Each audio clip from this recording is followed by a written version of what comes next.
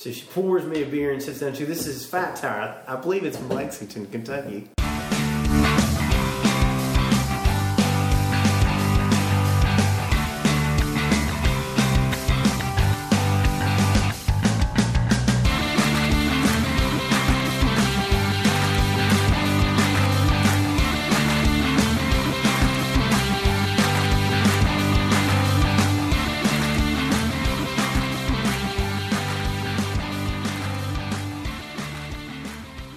Welcome to our Humble Beer Podcast. I'm Chris Hill. And I'm DJ Loop. And got a great show for you guys today. What did you learn from the last podcast? I learned how to take burps out of audio files, which was very helpful. Your listeners, you're welcome. Yes, thank you very much. And I learned that I am from the South. Yeah. I should have known that already, but when I heard myself on the podcast, I'm like, yes, I'm from East Tennessee. Yeah. I learned that 84-minute podcasts are probably not a good idea in the future. Yeah, but you got to start somewhere. Yeah, I mean, and it was all really, really quality conversation too. Mm-hmm. So yeah. There's no way we could cut it down. We had to leave the gold that was there. It was just too awesome. Gold for you, the listener. The gold. To hear us ramble for hours about beer. Absolutely. I had somebody mention that I say too much, so I'm really self-conscious about that now. So I'll make sure every time you pause, I'll hit the for you. We need an button. No, don't do that. you don't understand. Like audible tics like that are really bad. Like in high school, we had a teacher that only said "okay" after everything, including breathing. She'd just say "okay." Okay. I was there I go. I was in class and she would say like okay, like I think we counted over 100 times one class just in the first 30 minutes. It's pretty bad. Wonderful customer at the beer market that comes in all the time. His name's Moses. He's the most sweet man, awesome dude ever. He's probably a listener. He's awesome, but we have the Moses drinking game. We say every time he says "okay there," we take a sip of our beer. Does he know you had that drinking game? No, he doesn't. He's a fun guy though. He might know now. He might know now. So I will tell him to listen to the podcast that he's mentioned. So no, he can definitely get the whole beer market drunk then. Yeah, exactly. He could very quickly. And he's clockwork. He's like literally 10 after 10. He's in there. He buys a 6-pack of PBR. That's awesome. He keeps it classy. Buys a 6-pack of PBR. Then usually one of the patrons will go, "Oh, hey, Moses, we'll get you a beer." He's like, "Well, okay then." And Moses will tell stories about the video games he's been playing for hours. He's a special character. I like Moses. Hardcore gamer then. He is a hardcore gamer. Yeah. He's just a nice guy. I mean, you have to get to know Moses. He has this quirky thing, but we have the okay there game. Okay there. He's not from East Tennessee. No, not at all. Not at all. He couldn't pretend if he tried. But yeah. I digress. Cool. So many of you are probably wondering if you're just now starting to listen to the podcast. You may have heard DJ and I say that we're going to have Brewfest on this podcast. You may wonder why they're not on yet, and that's just simply scheduling. We're getting them. We'll probably have an extra special podcast for you again this month. That's right. Not one, but two. And Joel, that's at your request. So you're welcome, buddy. Yeah. But we're doing that, and that'll be really cool. Yeah, hopefully get down there and do the more detailed inner workings of what a brew festival is. We're going to go over a little bit about that today. Yeah, so we want to still educate you on brewing or not brewing, on what to do if you've never been to a beer festival before, and the perks of going as well, including lots of vitamin D. Exactly. So yeah. With that said, we can go ahead and I guess jump right into festivals. Festivals. What do you like? I take festival from a different point of view. I went to a festival first, and went to a couple festivals first without working them. And I've got two different points of view. I got the consumer point of view, and I've got the worker setting up the festival point of view. So, but as somebody who has never like helped put on a festival, Yeah. what's your point of view of what makes a festival great?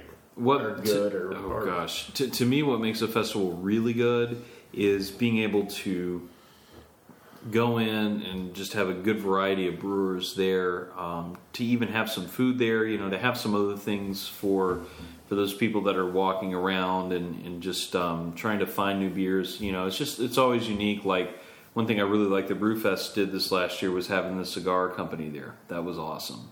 Not something you would normally pair with beer, but they had some really cool cigars that were Oktoberfest cigars that matched with the beer, and I thought that was really awesome. So having things like that really tie into it, really make it good, that I really liked.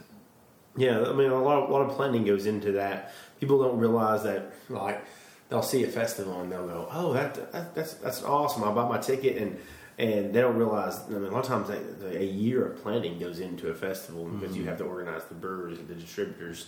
You have to get the signs printed. You have to get everything. There's just so much that goes into making a beer festival, and we're entering that season where the festivals are more prevalent now. Like Thirsty Orange is one of my favorite beer festivals in Johnson City. I've been there. I didn't get to go this year because I was in New Orleans. In Johnson City, right? Yeah, Johnson City, Tennessee. It started at the Mellow Mushroom, and it's just grown to a large festival. And in the past, they kind of encouraged the brewers. I don't know if it was a mandate or just encouragement of the brewers. They want something unique to the festival. So a lot of times when you go to festivals, you get something you've never had before. Yeah. So and you get that. So for the non-craft beer person, you get that. You get a chance to find your palate, find what you like. Mm-hmm. Then also for the craft beer head, you get that experience of having something that you never have had before, maybe probably not have again. Yeah. Then you get a lot of times, like one of my biggest things with the festivals is, no, don't get me wrong, I love the hundreds of volunteers that help pour, and we need those people, but also I love it when the brewers and show up to help pour, or when they at least work with the people pouring. Yeah. Because I understand, because a brewer has, or a brewer or representatives of the company, they have a lot to do on a festival day. They're meeting and greeting, and they're. But I love it when the head brewer or a representative of the brewery, so you put a face with the product.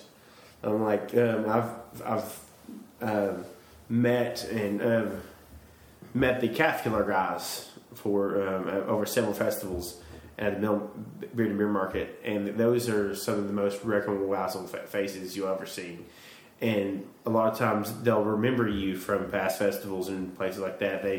They really take time. They kind of they're zany guys. They kind of know they're people who come show up at a lot of these events, and they'll take the time. Then they'll talk to you for a second. You put the face, but it's a quirky beer, crazy beer they make, and they're even crazier people. Yeah. And you get to kind of see that correlation, which is awesome. As somebody going to the festival, you like to see that. I've been drinking this beer for a year or so, and you get to see, you're like, this is a crazy beer. You like to see that face. In a way, it's putting that personality with the beer. It's like seeing a rock band live or something. You actually get to see how they are in real life, and to actually get that personality along with it. Now, sometimes I can go to the opposite direction. I'm not going to name names, but there may have been a group right next to Alliance Brewing that was doing some heavy promotion at the last Brewfest that was a little bit overkill. A little bit overkill, and there was one. There was. I'm not going to name names, but there were. It was very much a sex sells type of promotion that would go great if you were selling, I don't know, Bud Light. Maybe, exactly. It had more of that vibe to it. And I tried the beer. It wasn't bad, but I wasn't that incentivized to go back to them because it just didn't feel genuine. I mean, that's something we talked about, earlier tonight, was just, genuineness within... Yeah, authenticity. Authenticity, that's the word, not genuineness. No, I'm the one making up words. But authenticity is really important in the craft, and that even extends down to the festival level. And like, I mean, even the with authenticity is like people want that face with the brewer because it shows them like they can go up there and go, "How did you make this?" Mm-hmm. And the brewer can kind of give them a brief description of how they make them, and you don't get that a lot with other beverages, other atoms and stuff like that. Mm-hmm. You don't get that one-on-one relationship with somebody who's made your dinner. A lot of times you don't go to the chef that's cooked your food, your meal, and go, "How did you prepare my meal?" You don't get that, but you get that in a craft beer festival setup. Yeah. And you can get that if you take the time to tour a brewery, but sometimes that's travel expenses and stuff like that. And a festival is consolidating into one area, and you get to meet people, and plus also you get to meet people in your own town that you probably that you never never get to meet before and stuff like that. So. Well, and there's also one of the things, going back to things I look forward to in a beer festival is actually seeing all the local breweries there. It always makes me a little sad when a local brewery does not show up to the local beer festival. Yeah. It's like, are you just above this? I mean, if you're not a major distributor, I don't think there's any excuse for not being at the festival, just in my opinion. Yeah, I mean, you have to, like, if you're a local brewery, you need to represent your local festivals. And nine times out of 10, most of the festivals are for a good cause. Yeah. And you want most time you want to help support that cause, and you want to. Also interacting with the people is the best way to get your name out, and word of mouth is still the best advertising. So, and that's what great thing about a festival is. You can build so much word of mouth. Like in most festivals, and I know Thirsty Orange has one, and Brewfest has one. They have that homebrewer section. Yeah, and a lot of these homebrewers are aspiring brewers. They want to put their trade in to make a profit one day to sustain themselves a business and a lifestyle. So, like they can enter in the homebrewer section. And that's always one thing I always recommend. If you go to a festival,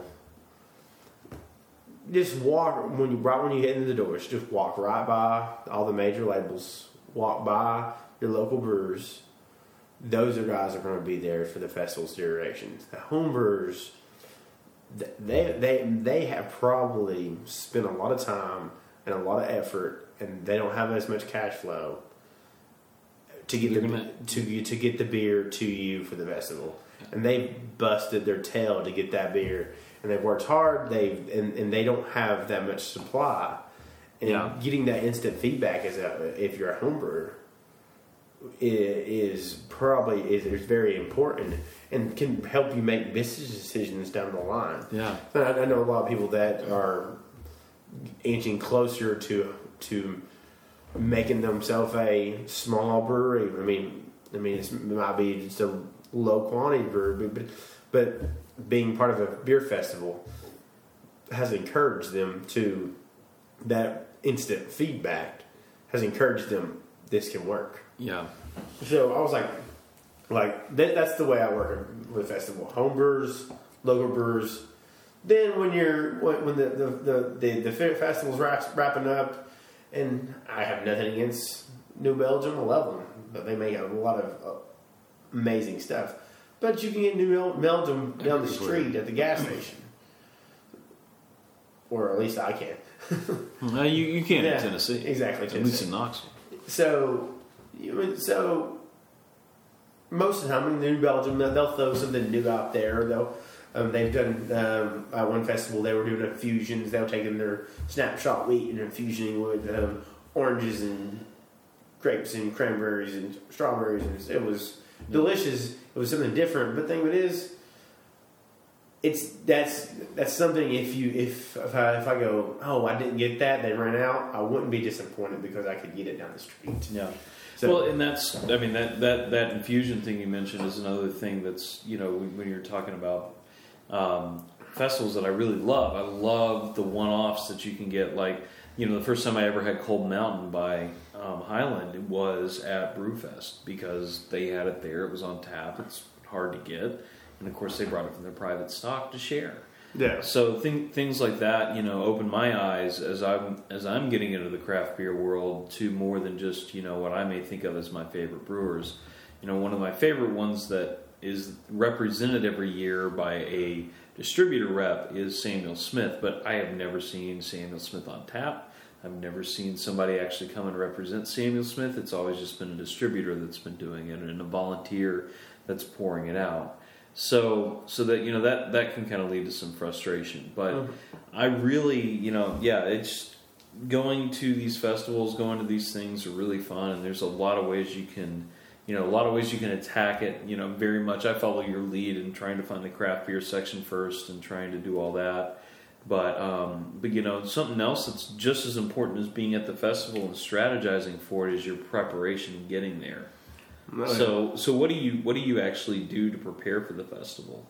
I mean, for a festival, and H2O, you want to make sure you're well hydrated for the festival, and you eat incrementally through a festival. You don't want to, there's nothing worse than getting to a festival than you've had your 10 sample cups and your stomach's rolling and your head spinning and you like I can't have any more, and you've ruined the festival. Yeah, there's ways you can enjoy the festival without being belligerent and without maintaining your sobriety throughout an entire festival to a certain extent. I mean, and the thing of it is, you are going to feel the effects of alcohol by the end of this festival. There's no ways of stopping that. Your job. My thing is, you want to curb it. You have to get a ride home. There's no driving home after a beer festival. You have to make sure that if you're going to a festival, you need transportation home to and from. You want to make sure you're well hydrated. Because last year we were preparing for Brewfest, and we went to Sam's. We bought 6 pallets of water. Yeah.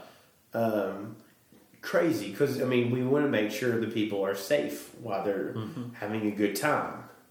Because safety, and when you're preparing a festival, that's one of your main things is you want people to have a good time, but you want people to be safe too. You don't want to just throw on a festival to roll the ball out there and somebody get dehydrated and pass out, or if it's too hot or don't have the correct setups and where you'll make sure that there's enough DD tickets and there's cabs, there's things you can do for a festival to make sure all your people are safe. Yeah, but also we make sure that when they do radio and television ads, we don't want to promote people to come to our.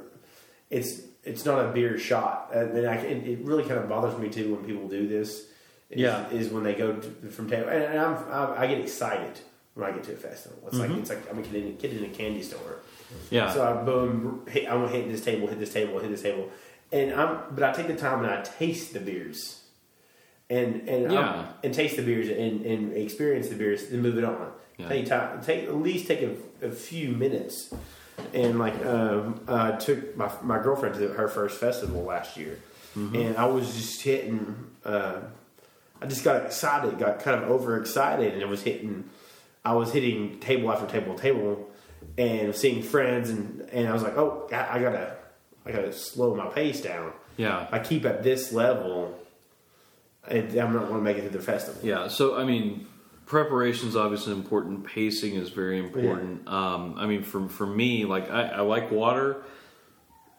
I have actually found that coconut water works really well. Mm-hmm. Not everybody can stand it. One thing that my wife and I found recently was that, actually I think in the last Brewfest, was that part of the reason coconut water was tasting so bad, the stuff we were buying, it comes in the little, almost like a milk carton box.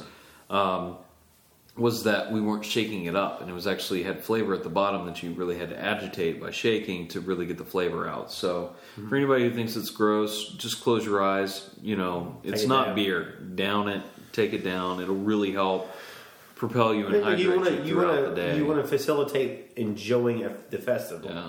You also don't want to wake up miserable. I'll have to.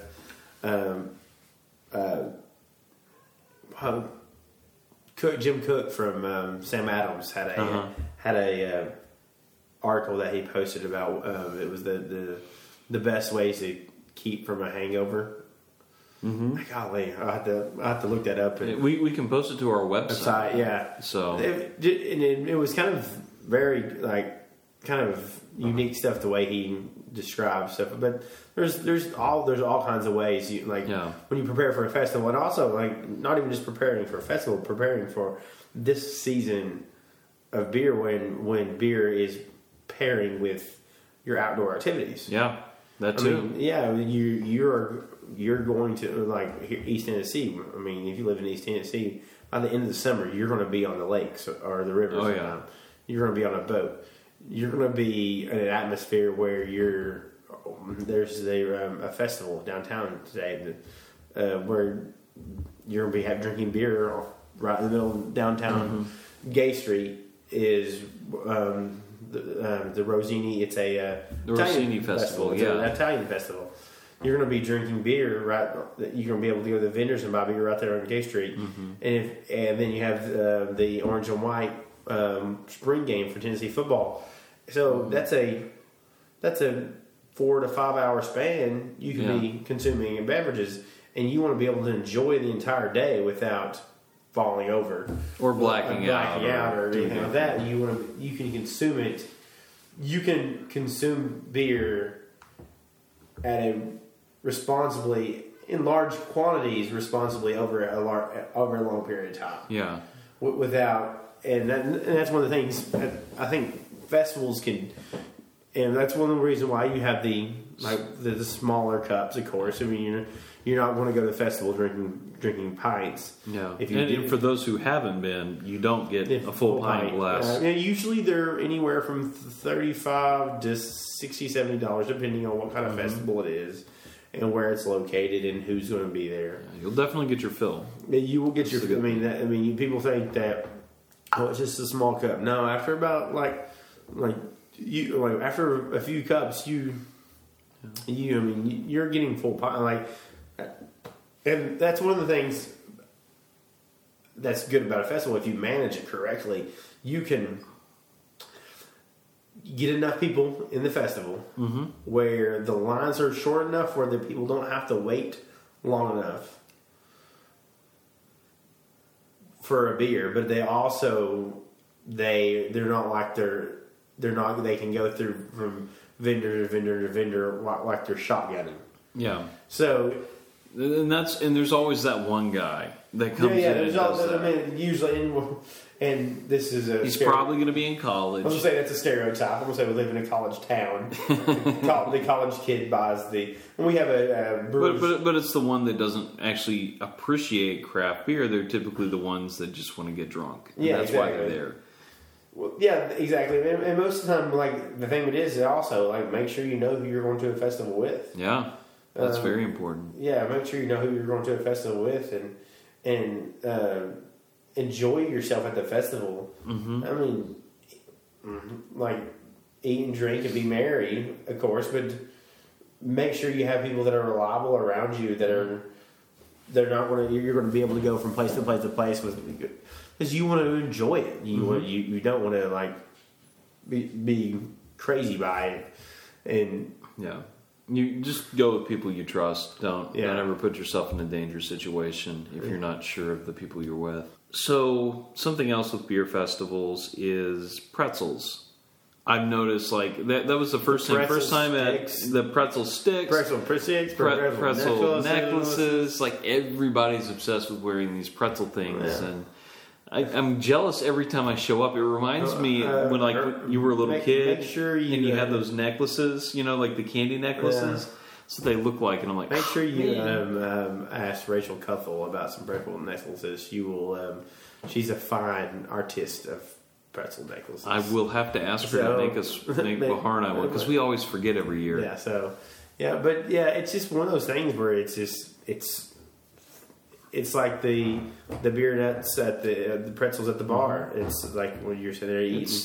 It's just consuming stuff to slower the rate pacing of the alcohol, and it's just something. And it clears fun. the palate. Yeah, it clears the palate. Something fun to partake in, and where you can eat and wear it at the same time, which is kind of funny. Yeah, but yeah, it's I don't know. It just cracked me up about pretzel necklaces, but. One of the other things too, and you kind of alluded to it, is with brew festivals and anytime you drink a new beer, like we haven't been over like how to taste a beer or how to really look at a beer. So, one of the things, like if you've not ever thought, hey, maybe I should think more about what I drink, and really appreciate the craft beer more. One of the easiest ways to do that is when you get your pint glass, you take it. You lift it up and you inspect it. You can hold it to the light. You can look at it. That'll tell you if it's filtered or if it's an unfiltered beer. It'll also tell you if it's got any sediment in the beer, which sometimes more craft beers, especially unfiltered beers, you'll find some weird stuff in there. Doesn't mean it's bad to drink, but you'll find some interesting things.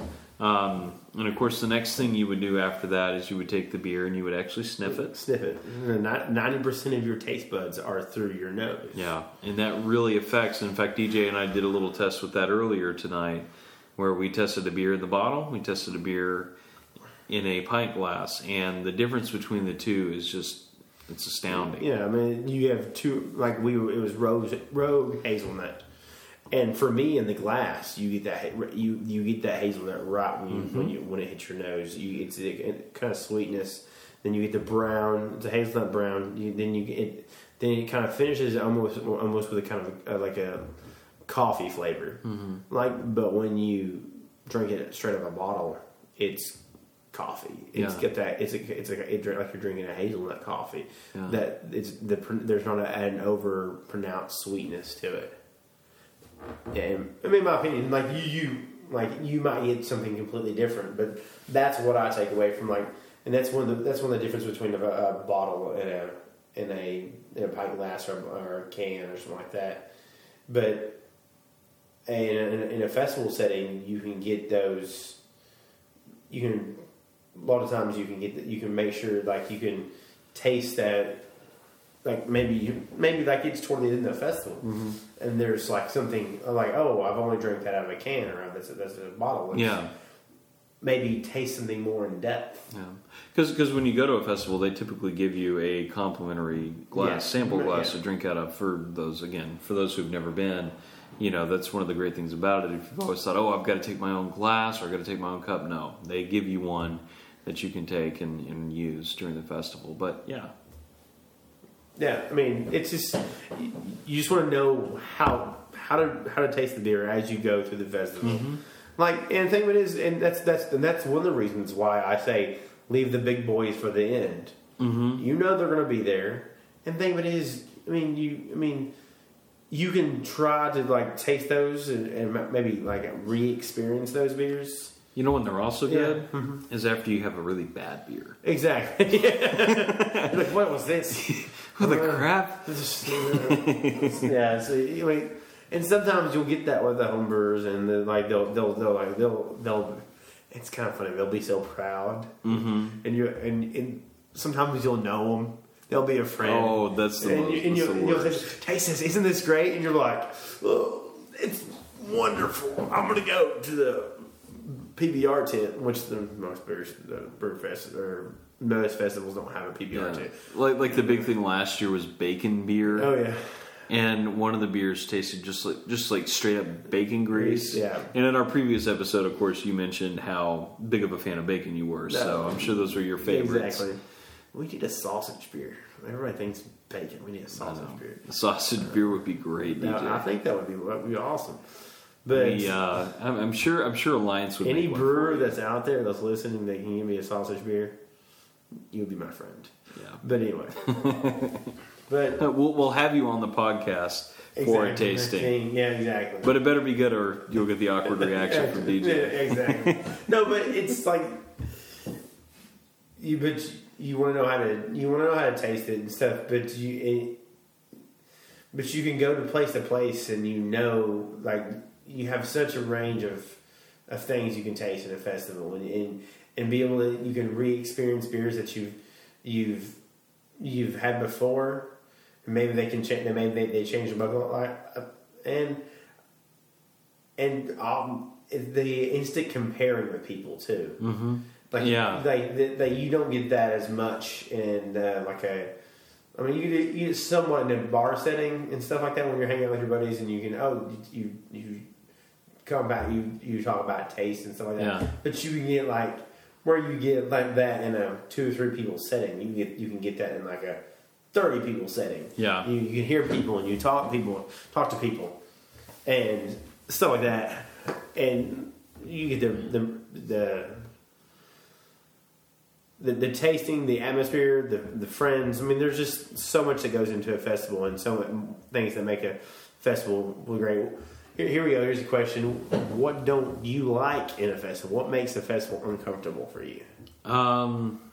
Honestly, as ironic as it sounds, too many people that are just wasted. Yeah. Like, to me, it's really kind of frustrating. I think that's almost counter craft beer. It's counter craft. Don't get me wrong. I love to have a good time. I love to have my fill, but like you don't like when you go to a public setting like that. You don't want that thing where there's so many people just falling out. This isn't Bonnaroo. It's not some huge music festival. People are there to enjoy the craft beer, and I think sometimes people, when they get beyond a certain point, make it an unpleasant experience for others, and that's kind of annoying. I would say, I don't know, the other things I don't like, don't really have a lot. I would say probably the lines for the bathrooms can be a little annoying. No, I mean, I think limiting ticket numbers is a good practice for your festivals. If you limit ticket numbers, I think, or somehow control the flow of traffic. Maybe do a tier system. Like I've thought of that. And I brainstorm a lot when helping out with festivals and stuff. Think of things that way I would do better is maybe have certain people can enter certain areas at certain times. That way the flow of the traffic is a lot smoother. Limiting tickets that where you're not waiting in line for 2 hours for a 6 to 8 ounce sample. Well, and speaking of waiting, something I've experienced at other festivals is the line to get in can be incredibly long for unreasonable like ID checkpoints which are valid and need to happen. Yeah, you need to have good ID checkpoints and a good way to enter in a festival where maybe it's a scan code or something like that.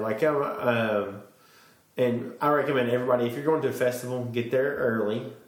I would say most festivals are gonna. They don't want to.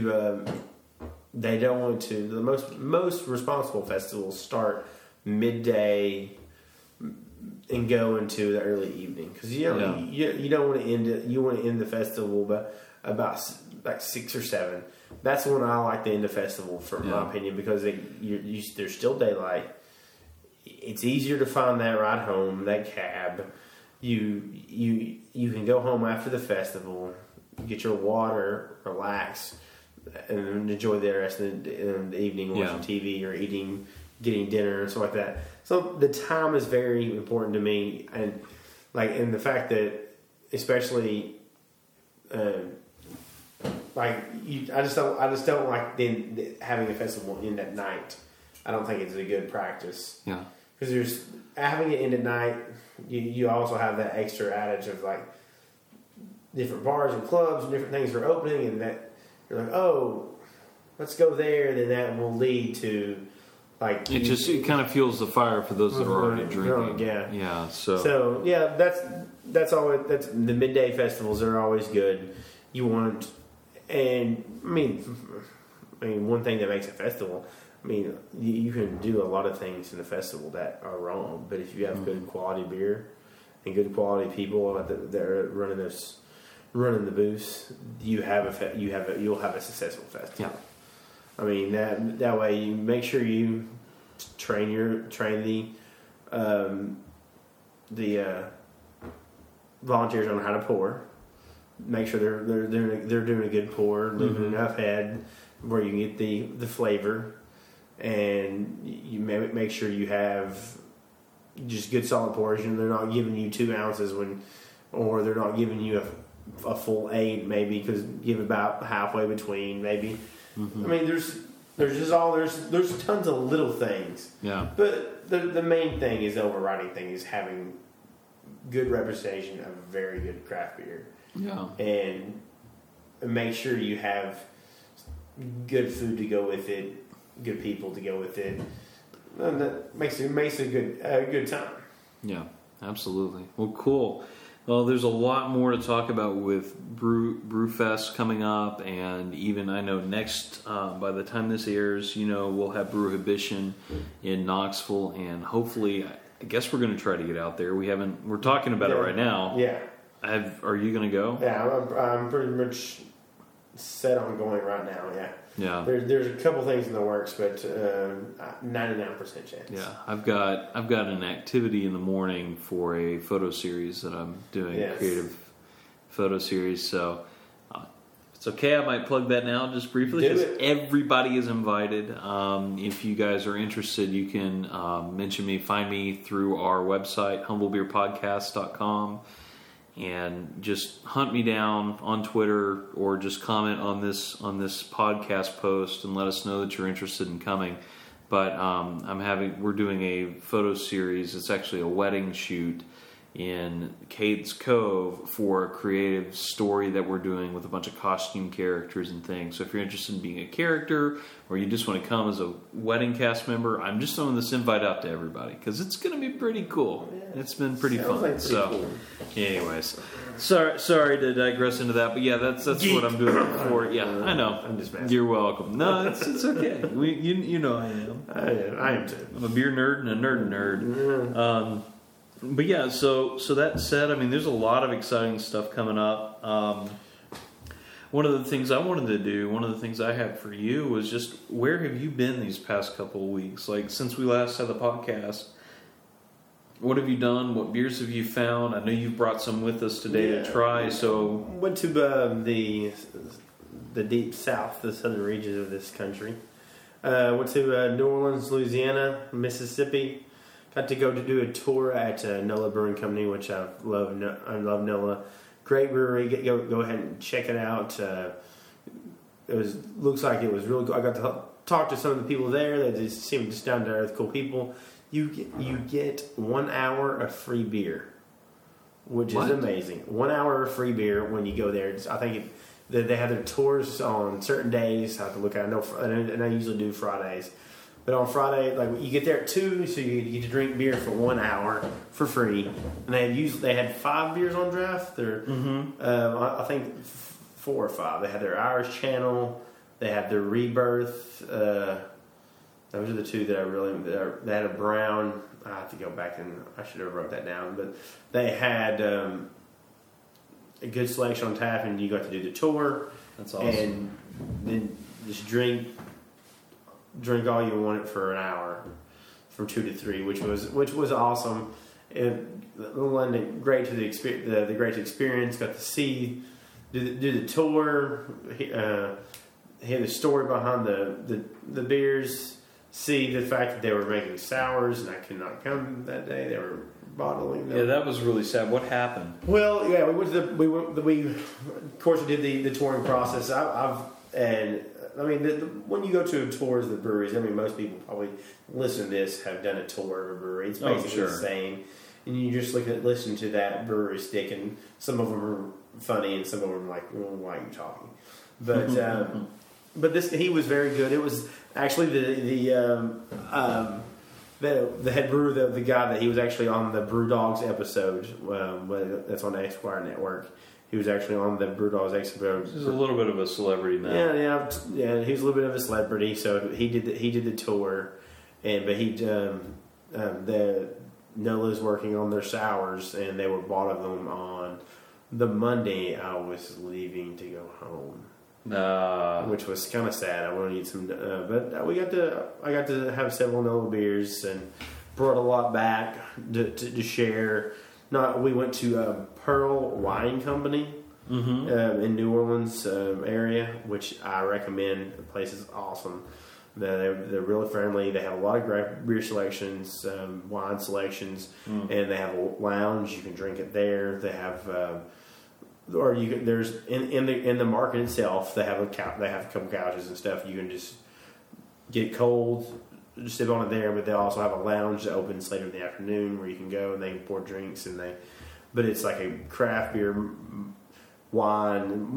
They focus a lot more. They have a huge selection of wines, but they have a huge selection of craft beer. So, and it's to go or drink there or to take with you down the street, because in Louisiana the laws are pretty relaxed. So we got to go there, which was awesome, and just partake in the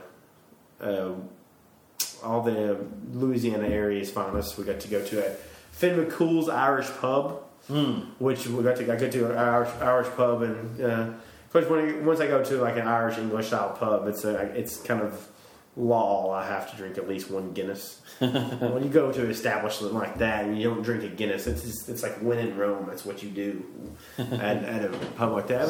When in an Irish pub, drink Guinness. Yeah, exactly. When in an Irish pub, drink Guinness. It's kind of a rule. But cool. They had Vin McCool's. I recommend if you're a huge soccer fan in the New Orleans area to get you some Vin McCool's in your life. Awesome. They had Nola Brewing Company. They had their IPA. And they had the Rebirth. Which is their pale ale, the Rebirth pale. They had their Irish Channel Stout there. So they had a lot of selection of local beers there. Plus, if you're a soccer fan, they cater to you. That's awesome. You specifically. So it was a great trip. We went there for a wedding. We ended up doing a lot of craft beer stuff. The way all my trips end up going. So I did have a wonderful moment when I was. You had a shocking moment from what you were telling me. This is the shocking moment when I met a local fellow Knoxvillian that lives less than a half mile from me. We started talking soccer and beer. Next thing you know, we lived on the same street. So we drove 600 miles to meet a new friend, which was kind of awesome. Down the street. But it's crazy. That's awesome. But no. You also said something about the day before that was really interesting.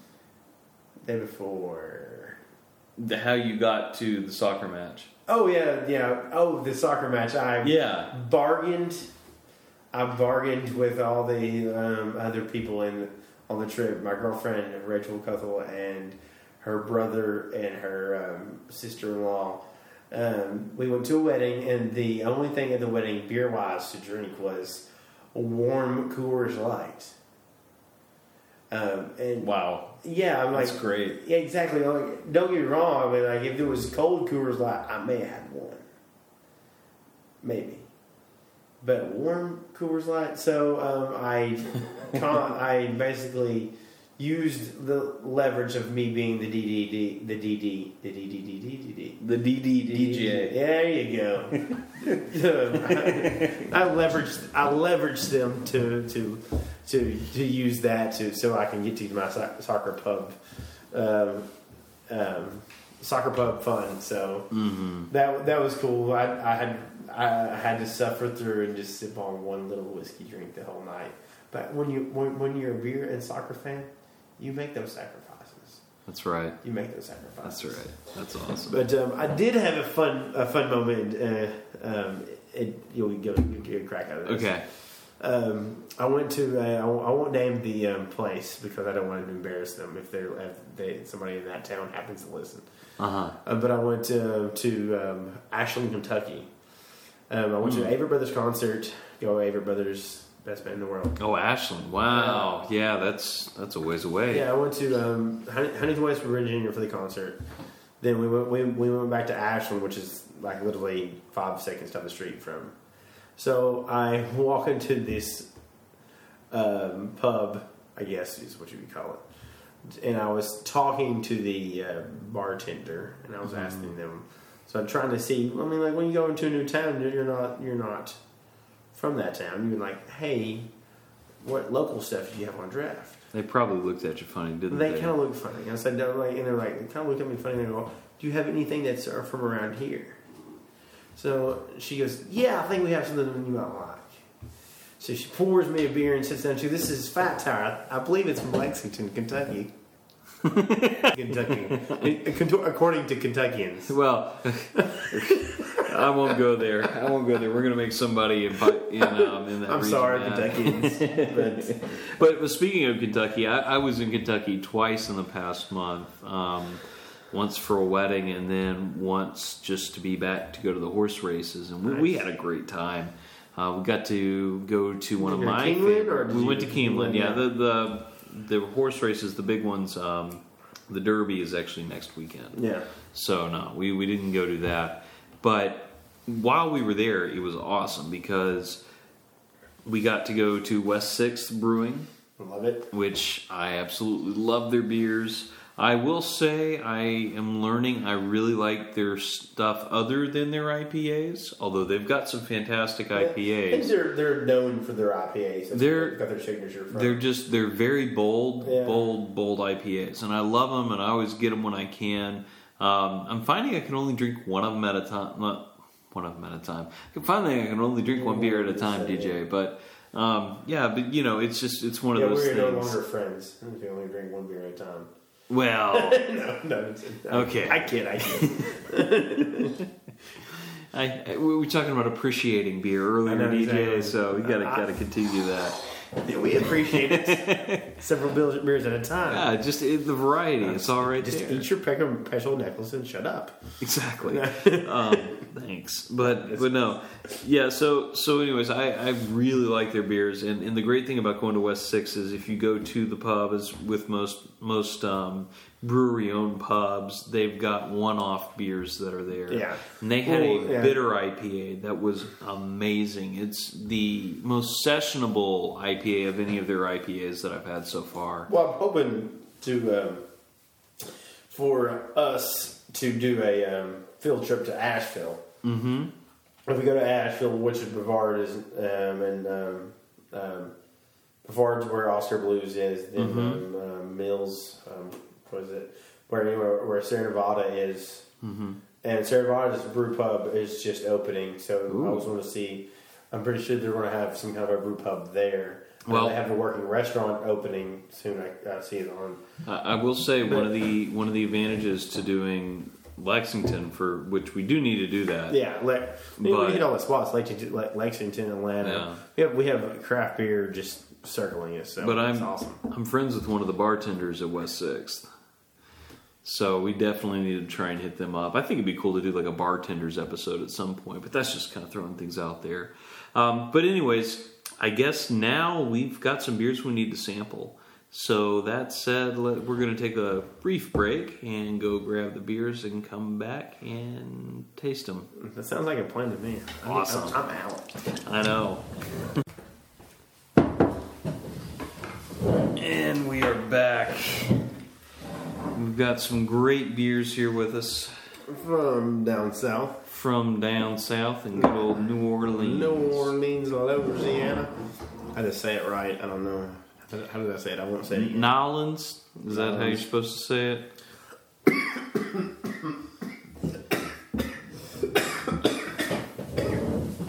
Oh. All right, and we are back. We've cleared up some technical difficulties, and we are ready to go. So DJ's got the first beer for us, and it is called, what is it again? Raoul. What? Loup Garou. Garou? Loup Garou. Werewolf in French. Apparently. Yeah. I'm not French at all. Oh, Bahar is fluent in French, so. Where you should go. Well, she's got laryngitis right now. True. I'd ask her to come down and read out the title for us. Yeah, but it's from Bayou Teche Brewing Company out of Louisiana. I think Baton Rouge, or is it Arndeville? I'm butchering that, but Arnaudville. I guess Arnaudville, Louisiana. We're sorry. Yeah, Louisiana. We fail at pronunciations. Yeah. But they're actually very sought after. They do a lot of beer pairings, as in they basically pick different craft beers and they pair them with different Cajun foods, and a lot of times they'll say on the bottle what it will pair with, but it doesn't give it any kind of pair. I guess it's just kind of more of a standalone. But it's a stout with Belgian malts. It's a kind of a Belgian style stout,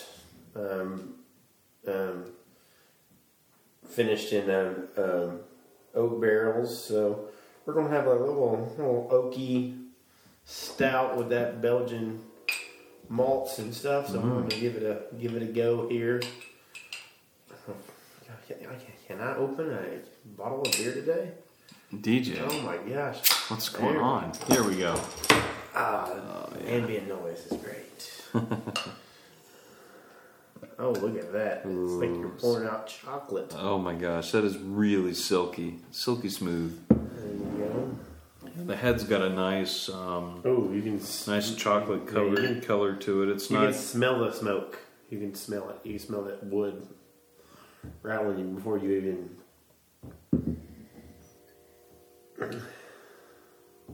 Oh wow! You smell that? I'm just shaking it. I'm not. My nose isn't even on it yet. Ooh. Oh yeah, that's very oaky. There's chocolate. Very oak, chocolate, smoky, delicious. Yeah. That is a solid beer. Yep, that is very good. It's limited release too. It's nothing that you're going to get like all the time. It comes in the 16s, I believe. That's our instant reaction. And when I read the Beer Advocate stuff, and I read it because we get our instant. I kind of like to compare our instant reaction to it with the Beer Advocate or wherever. I use Beer Advocate. I got a subscription to the magazine. Yeah, and it's one of those resources I've just used for years. Since it was one of the original kind of magazines and stuff for beer. So now I think it's got a good rating system and good description system, and yeah, they do a good job. Yeah. Belgian style imperial stout with the same amount of chocolate roasted Belgian malts. Yeah, that's true. Brown sugar, French hops, aged in oak barrels for several months. Yeah, I mean, you can like that wood oak flavor, like it. That's you couldn't drink that out of a bottle because I don't think you drinking it straight out of the bottle wouldn't do it justice. Because I mean that oak and that what you get from your nose is really very pronounced. I mean you get that very oak just hits you right when you put your nose in the glass, and you got the kind of sweet chocolate with a smoky ending to it. So yeah, which I don't know if I've said on the podcast. Honestly, smoky is not my favorite description of beer. I tend to stay away from it. If it's smoky, I wouldn't say this is as smoky as it is woodsy. I think that smokiness you're tasting, like when they, what was cool about being in Lexington, this past week. Gosh, was it this past weekend? Whenever it was, you know, when they do bourbon barrels, do what? Editing out that bourbon. Do what? You're gonna be editing out that bourbon if you keep on doing that. What do you mean editing out that bourbon? You're burping. Oh, bourbon. Yeah, I thought you said bourbon. I was like, why am I going to edit out the bourbon, DJ? I was trying to make him laugh without having to vocalize it to get it going. It didn't really work. Yep. I'm hard of hearing, I guess, at the ripe old age of 29.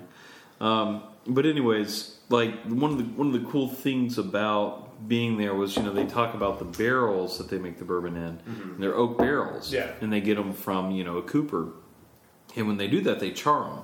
So that oaky, that smoky flavor comes from that charred barrel that they're using. I'd be curious to know where they get their barrels, because if you don't know, like, one of the cool things about bourbon is you can only use a bourbon barrel once as a bourbon barrel, and then it has to go somewhere else. So you get bourbon barrel beers. A lot of times you get Jameson uses different barrels from like that. That's one like. But you know who their primary bourbon barrel distributor is? Jack Daniels or Wild Turkey. Wild Turkey. Wild Turkey is the, from what I was told, I think it is. Well, on the tour they were telling us they are the number one, like, or that those are the barrels that they buy. Regardless, they buy Wild Turkey barrels for their whiskeys. So. If you didn't know, that's what they do. Now you know. Now you know. Or but next month, the whiskey podcast. Yeah. Anyways, but I just say that because, you know, this is barrel aged beer, so that's where you get those notes of oak and stuff. Very good beer. But yeah. Mm-hmm. Yes. So good. It is delicious. What's next on the docket? We're gonna be sipping on this. Next, there's a lot left of this. I know. We're gonna we may finish that, and I'll cut this. So I think this might be more experimental in their culture. It's Bourbon Street, so I guess they're famous for their liquor drinks and stuff like that, but. But it's not. It doesn't really stand out as, oh my gosh, that is the beer. Yeah. The oak. It's delicious. Oh, it's great. Yeah. But exactly. It's if it was on tap, if it was available, I'd probably point to and get it if I was in Louisiana, because it's definitely cool, and I like the bottle design too. It's a great bottle design. It's like a Cubist werewolf. It's a Cubist werewolf. Perfect. Very trippy. So the next beer we've got, and DJ still needs to quickly finish the rest of his Southern Prohibition. It is Southern Prohibition Brewing, and it took me a little while to find the name of this beer on the bottle because it's a little confusing as to where it is, but it's part of their Cicada series. They have described it in this way. They said, "We dub our seasonal offerings the Cicada series after Mississippi's favorite invasive species. And like the cicada, our limited edition brews all have their season. Spot the latest seasonal in our cicada can be emblazoned with its unique label." And so the actual name of this beer is the POW Rye and the Kisser Rye Spring Ale. Right. And I picked this one from what DJ brought over because it's a great rye, or it looks like a great rye beer, and I always have a little soft spot in my heart for ryes. Yeah. So I mean, the can artwork is rather amazing. It's has these Pac-Man looking devil creatures on these, and a woman. Yeah. A woman, a blonde-headed woman, cartoon style.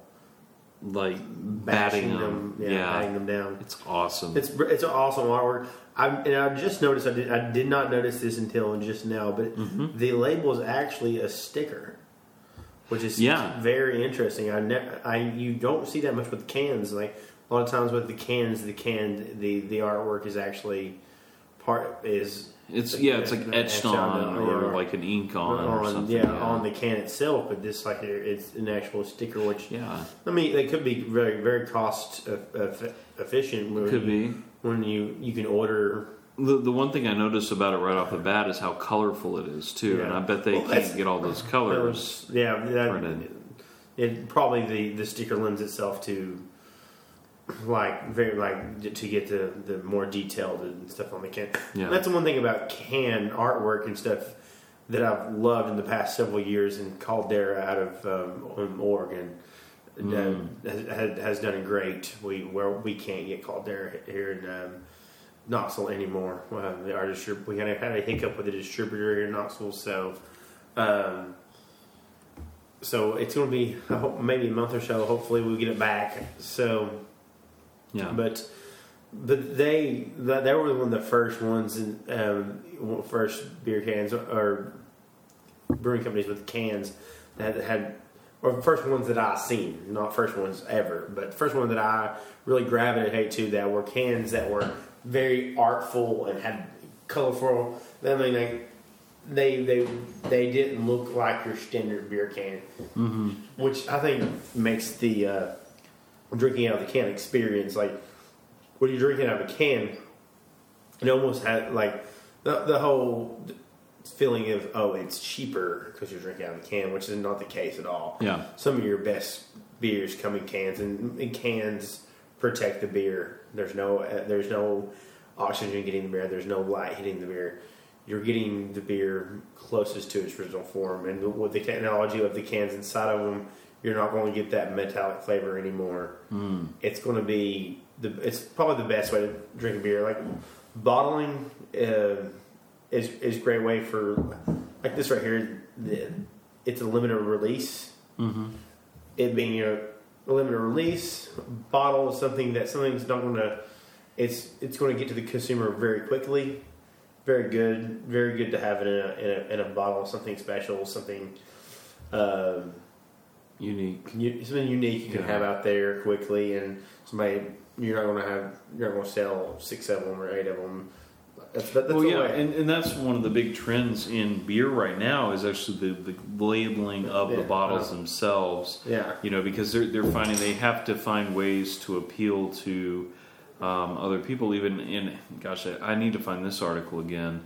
But there was one article I was reading the other day about women in beer and the statistics of women beer drinkers versus men, and it's how it's hard to appeal and find a good way to appeal to women beer drinkers in that respect. Craft beer drinkers. I mean, there's a lot of craft beer drinkers are women. Yeah. I mean, there's people who don't understand. People think that craft beer are beer that like when you see the cover of the beer magazine or whatever, the brewer magazine, and it's usually a guy with a beard with a lifting some grain or whatever. Yeah. But it's kind of a manly thing. But the thing is like women have a wonderful attention to detail. Yeah. And they pick out things in a craft beer that the ones that really get into it can pick out things in a craft beer that others can't. I mean, we have a wonderful friend, Whitney. We were talking about her when we get her on the podcast. Yes, she can taste something in a beer that I can't. She can draw something out that she can draw flavors out, and like, do you taste it? I'm like, wow, that actually is in there. I didn't think of that before. You got a great taste for it. Yeah, great taste for things and stuff. So, but anyway. On to the... Yes. We digress. Yes, do you need to clean out your glass real quick? You can do that. While you're doing that, I'll go ahead and pour mine. Ooh.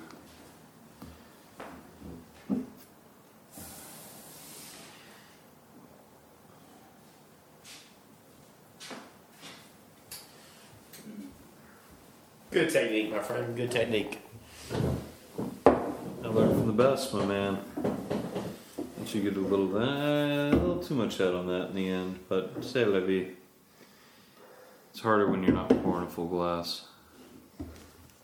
Okay, so while DJ's pouring his, I'll go ahead and read the actual Powell Rye the Kisser. Let me read that again. Powell Rye the Kisser Rye Spring Ale. So the newest addition to the Cicada series is this spring seasonal Powell Rye the Kisser. Adding rye to the grain bill adds a spicy complexity that pairs perfectly with the new hop variety used, lemon drop. Ah, okay, yes. So this is a lemon drop hop. When I said So Pac-Man looking things, they're lemon drop hops. Is what they are. Oh, that's awesome. Okay, cool. This is discovery on the podcast as we go. Learning things as we go here. So named for sweet lemon and citrus flavors it produces, lemon drop and rye provide a perfect marriage of flavors. ABV on this beer is 6.4%, and it has 36 IBUs. It smells like candy. And it is their spring. It is their spring seasonal.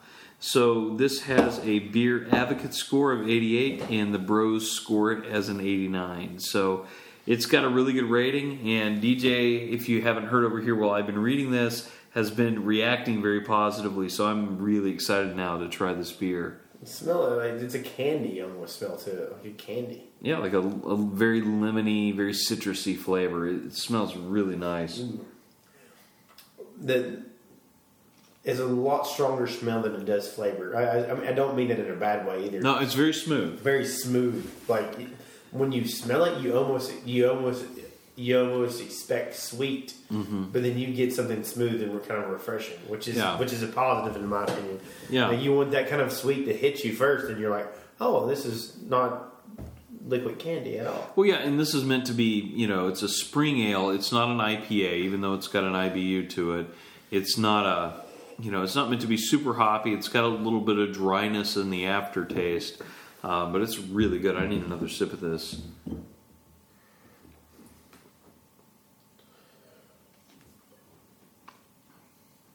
Yeah, that's good. There's bottle caps going everywhere. What's interesting though, as I'm drinking this, is the citrusiness is definitely there, but it kind of goes. The citrusiness goes away a little bit. Mm-hmm. It does. Like maybe it's that rye coming into play. Mm-hmm. Yeah, counterbalance or balances the beer out. It's very balanced. Yeah. It's not overpowering with like a fruity flavor or anything like that. It's a very good combination of beers. But yeah, I like this. Definitely has the chill seal of approval. Not to mention the foam on this is amazing. The foam head seems to keep itself pretty balanced. Do that. Mm-hmm. What you looking up, buddy? I was looking up some hops here. Yeah, so this beer is the lemon drop hop we were looking at, trying to find some information on. Turns out it's a combination of the German hop and a Cascade. Hop. So, yeah, very very Cascade interesting. is like one of your most common. Yeah. So maybe we could get Brian, our buddy Brian, to actually try this because he said his biggest thing is not Cascade. Yeah. So maybe we could actually recommend this. So if you generally don't like IPAs, maybe give this one a try. Again, It's not even an IPA; it's just a pale ale, or just an ale. Even does it say pale on it? It's a rye spring ale. Rye spring ale. So yeah. I would say this is similar. I mean, obviously not as citrusy, but I think of like the Terrapin Rye IPA. Mm-hmm. Very similar in flavor to this. Yeah, but without the hot bite. Yeah. Doesn't have a great hot bite. It has hot flavor, but there's really no bitter. No dryness. Yes, it definitely has a little of that, but no bitter bite or anything like that. So great beer. I would probably say I would get this over the Loop Guru. I could see myself sitting on a back porch drinking a few of these on a Friday night grilling out. So it's a great spring beer. Great, yeah, absolutely. It was my spring beer. I wish we could have drank this tonight when we were cooking burgers. That would have been awesome. When I go back, that has to be something I'll be telling back with me a little bit more. I'll be giving you money, assuming it is seasonal too. So I'll have to look out for that. But so coming up next, as we kind of wrap up and everything, things that you can expect out of us over the next month or so. We are still planning to have Matt McMillan, who's kind of the organizer for Brewfest, on the podcast to talk about Brewfest, what it is, when it is, what to expect this year, and any and all of your questions. So if you have a question for Matt, maybe you can mention DJ and us at Twitter and ask at DJ Loop, or Chris Hill at Christopheles. And so we've got that coming up. Other things coming up over the next couple months. We're going to be interviewing Alliance Brewing. Yeah. So really excited about that. We want to make sure they're operational, off the ground and running soon. We don't want to. I don't want to bring them on and be like, here's this great brewery. Then where can we get it? Well, not yet. I want them to be operational before we throw them out there. So, but yeah, and looking forward to summertime beers. Mm-hmm. If you have any summertime beers that you recommend, don't at me. Don't at DJ Loop on Twitter. Yeah. If you have summer activities you do with your beers, we want to explore things we do with our beers or activities we do with our beers throughout the summer. That would be great. Podcast material, and great discussion material.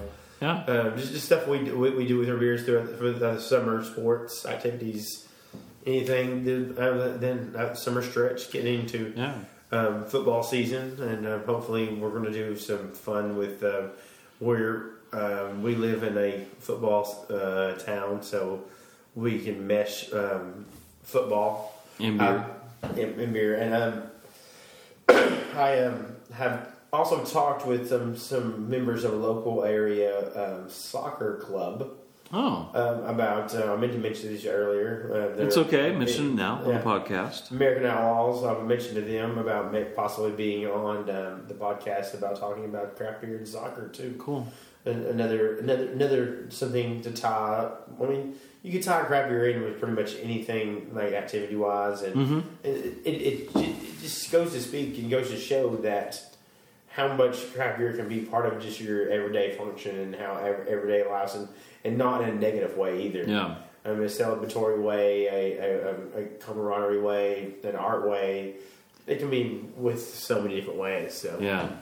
So lots to look forward to. Yeah. And definitely, if you guys have any suggestions, any ideas for the podcast, if you're a brewer out there or even a home brewer and you're interested in being on the podcast, feel free to reach out to us. You can find us on our website at humblebeerpodcast.com.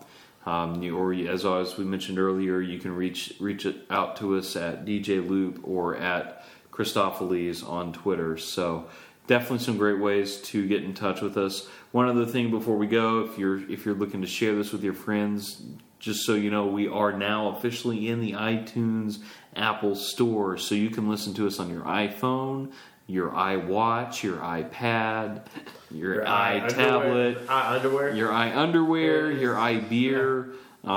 Exactly. Whatever iDevice you have, or of course your Android devices, it's available, for download on Android as well. It's not in the Android store, but it's available for podcast streaming, etc. So definitely, share us with your friends, tell everybody about us, and two regular guys just trying to promote good beer. Absolutely. This has been our Humble Beer Podcast. I was your host, Chris Hill, and this is DJ Loop. And thanks for joining us this week, guys. All right. Get out there, move around, drink some beer. Absolutely.